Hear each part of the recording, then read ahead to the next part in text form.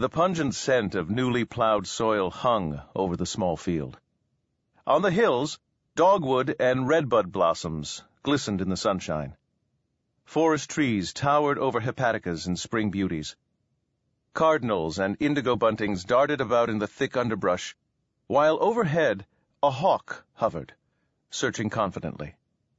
The Kentucky woods were full of game in this spring of 1813.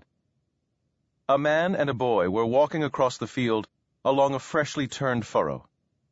The man, Thomas Lincoln, was of medium height and stocky build.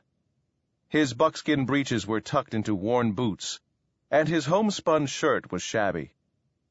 Strong hands were stained with the copper-colored soil, and his hair was uncombed. A bulging sack hung from his left shoulder. He reached into it at regular intervals for kernels of corn, which he dropped into the open furrow. The boy had heavy black hair like his father's. His only garment was a long shirt of linsey woolsey that flapped against his skinny legs as he walked a little behind his father. "Mind what you're doing, Abe," the man warned. "Pumpkins are nice, but I don't want too many vines a-crowding out the corn. You keep a-watching me and counting 1, 2, 3 between your planting." 1, 2, 3. "I dropped one, Pappy," the boy boasted. "I'll not plant too many." "See that you don't," Lincoln warned, over his shoulder as they tramped on. At the end of the furrow, the man turned. "We couldn't have had a better day for planting," he remarked agreeably. Then he spied the hawk. "The woods are full of rabbits this spring, Abe. You and me's going hunting as soon as we get this field planted." "Can't we go now?" Abe asked eagerly. His father had been working in the fields for several days, and meals without fresh meat were monotonous. "Not yet," Lincoln told his son firmly. "And no use you're looking sour, Abe. You like corn pone, don't you?" "I sure do," Abe exclaimed, astonished at the question. His stomach, under his flapping shirt, had felt empty for an hour, and the field was not half planted. "The onlyest way we can get corn for meal is to plant it," Lincoln said. "A 4-year-old ought to know that.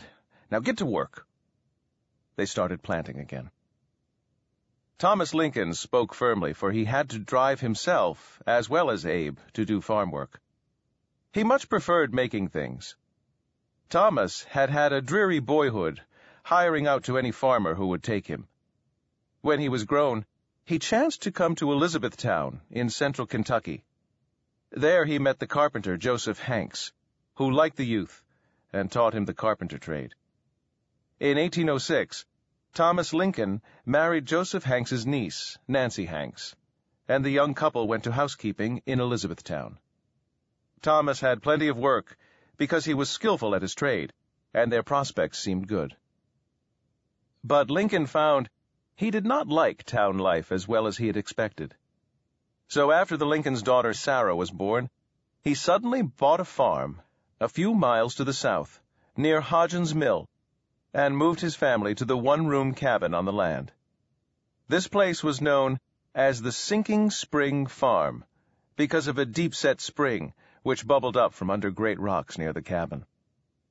Here, on the 12th day of February, in the year 1809, their son Abraham was born. Sinking Spring Farm was attractive to look at, but not a good place to live. The soil was poor, and the location was very lonely. So Thomas Lincoln decided to move again. His son was 2 years old before he found what he wanted: a good piece of land by Knob Creek on the main road between Nashville and Louisville. Nearly half this rich land could be farmed.